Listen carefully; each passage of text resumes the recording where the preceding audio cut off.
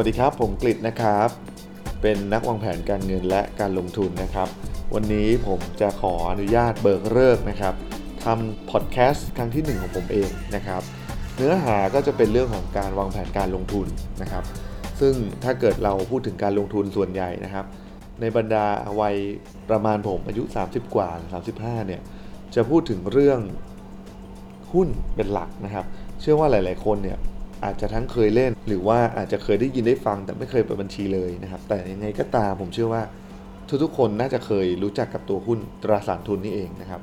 พอพูดถึงหุ้นเนี่ยส่วนใหญ่ที่เป็นตำนานของเรื่องหุ้นเลยนะครับก็จะหนีไม่พ้นบริษัทปตท.นะครับวันนี้ผมจะมาจับข้อมูลของปตท.มาเล่าให้ฟังกันนะครับหลายๆคนก็เคยเห็นเคยใช้บริการของเขานะครับใครที่มารู้พวกข้อมูลการเงินของเขาเนี่ยก็น่าจะเริ่มรู้สึกว่าทำไมมันเป็นบริษัทที่ค่อนข้างที่อลังการจริงๆครับต้องบอกตัวเลขเป็นหลักล้านบาทเลยนะครับผมอ่านงบการเงินอ่านข้อมูลการเงินเนี่ยเรียกว่าช็อกเลยทีเดียวนะครับเป็นบริษัทที่ใหญ่มากๆนะครับผลกำไรผลขาดทุนนี่เป็นหลักหมื่นล้านพันล้านแสนล้านเลยนะครับ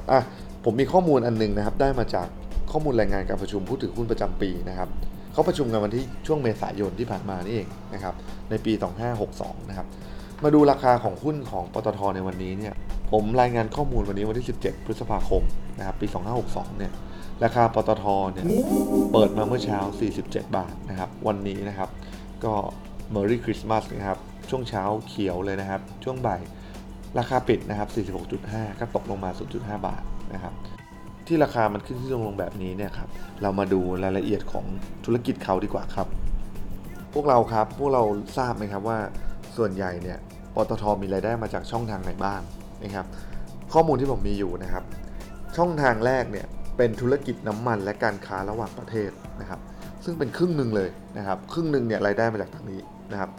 แล้วก็รองลงมาเนี่ยจะเป็นกลุ่มธุรกิจปิโตรเคมีแล้วก็การกลั่นนะครับปิโตรเคมีกับการกลั่นเนี่ยจะรองลงมาอยู่ที่ประมาณ 30% เท่านั้นนะครับแล้วก็อีกที่เหลือเนี่ยก็จะเป็นธุรกิจก๊าซธรรมชาติธุรกิจสำรวจปิโตรเลียมนะครับก็แบ่งเป็น3กลุ่มใหญ่ๆด้วยกันนะครับ3กลุ่มนี้เนี่ยทำกำไรให้ปตท.เป็นยังไงบ้างนะครับตรงนี้เป็นอะไรที่ผมก็คาใจนะครับว่ารายได้จะเยอะขนาดไหนในเมื่อทั้งประเทศเนี่ยบริโภคน้ำมันกันเยอะมากและทุกปั๊มเนี่ยก็สั่งซื้อจากปตท.โรงกลั่นที่นั่นแหละนะครับมาดูกำไรนะครับกำไรสุทธิของปตท.และในกลุ่มบริษัทย่อยๆเนี่ยลดลงครับลดลง 11% เนี่ยนะครับคิดเป็นจำนวน 15,000 ล้านบาทนะครับ 15,000 ล้านบาทคุณพระนะครับบางบริษัทกำไรยังไม่ถึงเท่านี้เลยนะครับแต่ไม่ต้องเป็นห่วงครับรายได้เขานะครับยังกำไรอยู่ที่ 119,000 ล้านบาทนะครับหรือ 120,000 ล้านบาทโดยประมาณนะครับคิดดูนะครับบริษัทกำไร 120,000 ล้านบาท 120,000 ล้านบาทกำไรโอ้โหรีบอยากโดดเข้าไปซื้อหุ้นนะครับแต่ใจเย็นก่อนนะครับมาดูก่อนว่ากำไรที่มันลดลงเนี่ยมันเกิดอะไรขึ้นนะครับก็ส่วนใหญ่จะเป็นเรื่องของภาษีค่าเสื่อมราคากำไรอัตราแลกเปลี่ยนนะครับอันแรกเนี่ยภาษีเนี่ยมันมีพวกปตท.สผ.เนี่ยมันเสียภาษีเพิ่มขึ้นเพราะอะไรเพราะมันกำไรเพิ่มขึ้นนะครับก็เสียภาษีเป็นปกตินะครับแล้วก็จะมีกลุ่มที่เราเสียภาษีเนี่ยเรานี่หมายถึงปตท.นะเราเสียภาษีเนี่ยแต่ยังมี BOI จะตั้งขึ้นมาเพื่อสนับสนุนสิทธิทางภาษีนะครับมันเต็มจำนวนวงเงินแล้วมันก็เลยระเบิดออกมานะครับเสียภาษีอยู่ดีนะครับสุดท้ายก็จะเป็นเรื่องของกำไรจากอัตราแลกเปลี่ยนนะครับ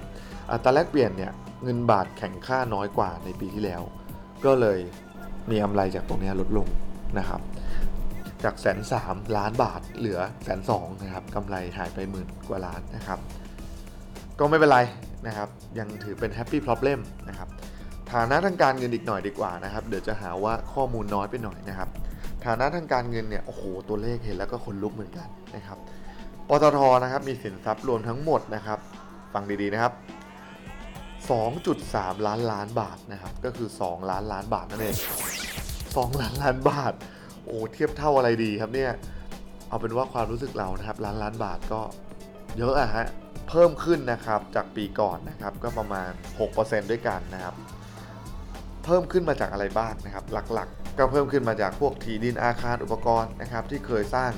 ในโครงการต่างๆนะครับโครงการ ส่งท่อก๊าซโครงการเพิ่มกำลังการผลิตโอเลฟินอันนี้ก็ลองไปเสิร์ชดูนะครับ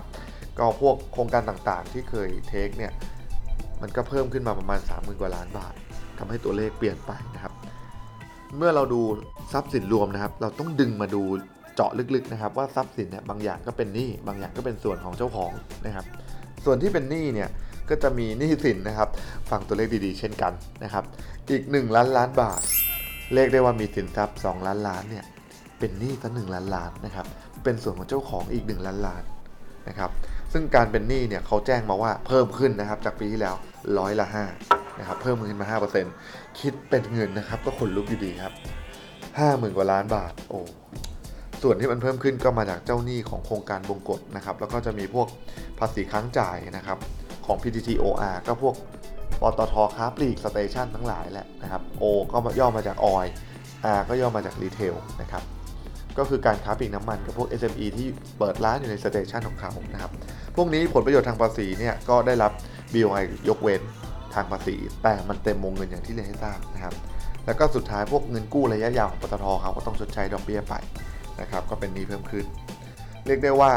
ยังโอเคอยู่นะครับสถานะทางการเงินเนี่ยมีส่วนของเจ้าของล้านล้านแต่อย่าลืมครับปตท.เป็นบริษัทในตลาดหลักทรัพย์นะครับก็จะมีการปันผลซึ่งผมได้ข้อมูลมาว่าในปีที่ผ่านมาเนี่ยก็มีปันผลไปแล้วเป็นจำนวนถึง 57,000 ล้านบาทครับโอ้ปันได้เยอะมากนะครับก็ถือว่าเป็นบริษัทที่มีกระแสเงินสดเยอะนะครับมีหนี้ก็เยอะนะครับปันผลก็เยอะนะครับลองศึกษาเพิ่มเติมดูนะครับว่าปตท.เนี่ยน่าซื้อน่าถือครองหรือว่าต้องขายคัดลอตนะครับสำหรับวันนี้ก็ฝากไว้เท่านี้นะครับมีข้อมูลอะไรผมเชื่อว่าทุกคนเริ่มอยากจับปลาเองแล้วนะครับผมจุดประกายให้นะครับลองไปติดตามดูข้อมูลปตท. ใน set.or.th หรือว่า settrade.com ก็ได้นะครับสำหรับวันนี้หมดเวลาแล้วนะครับไว้พบกันใหม่ในคลิปหน้านะครับแล้วก็ถ้าใครสงสัยอะไรก็ไปทิ้งข้อความไว้ในเพจ Web Engineer นะครับผมจะไปตามตอบให้นะครับสำหรับวันนี้ขอบคุณที่ติดตามและสวัสดีครับ Please subscribe Web Engineer Channel. Thank you for listening.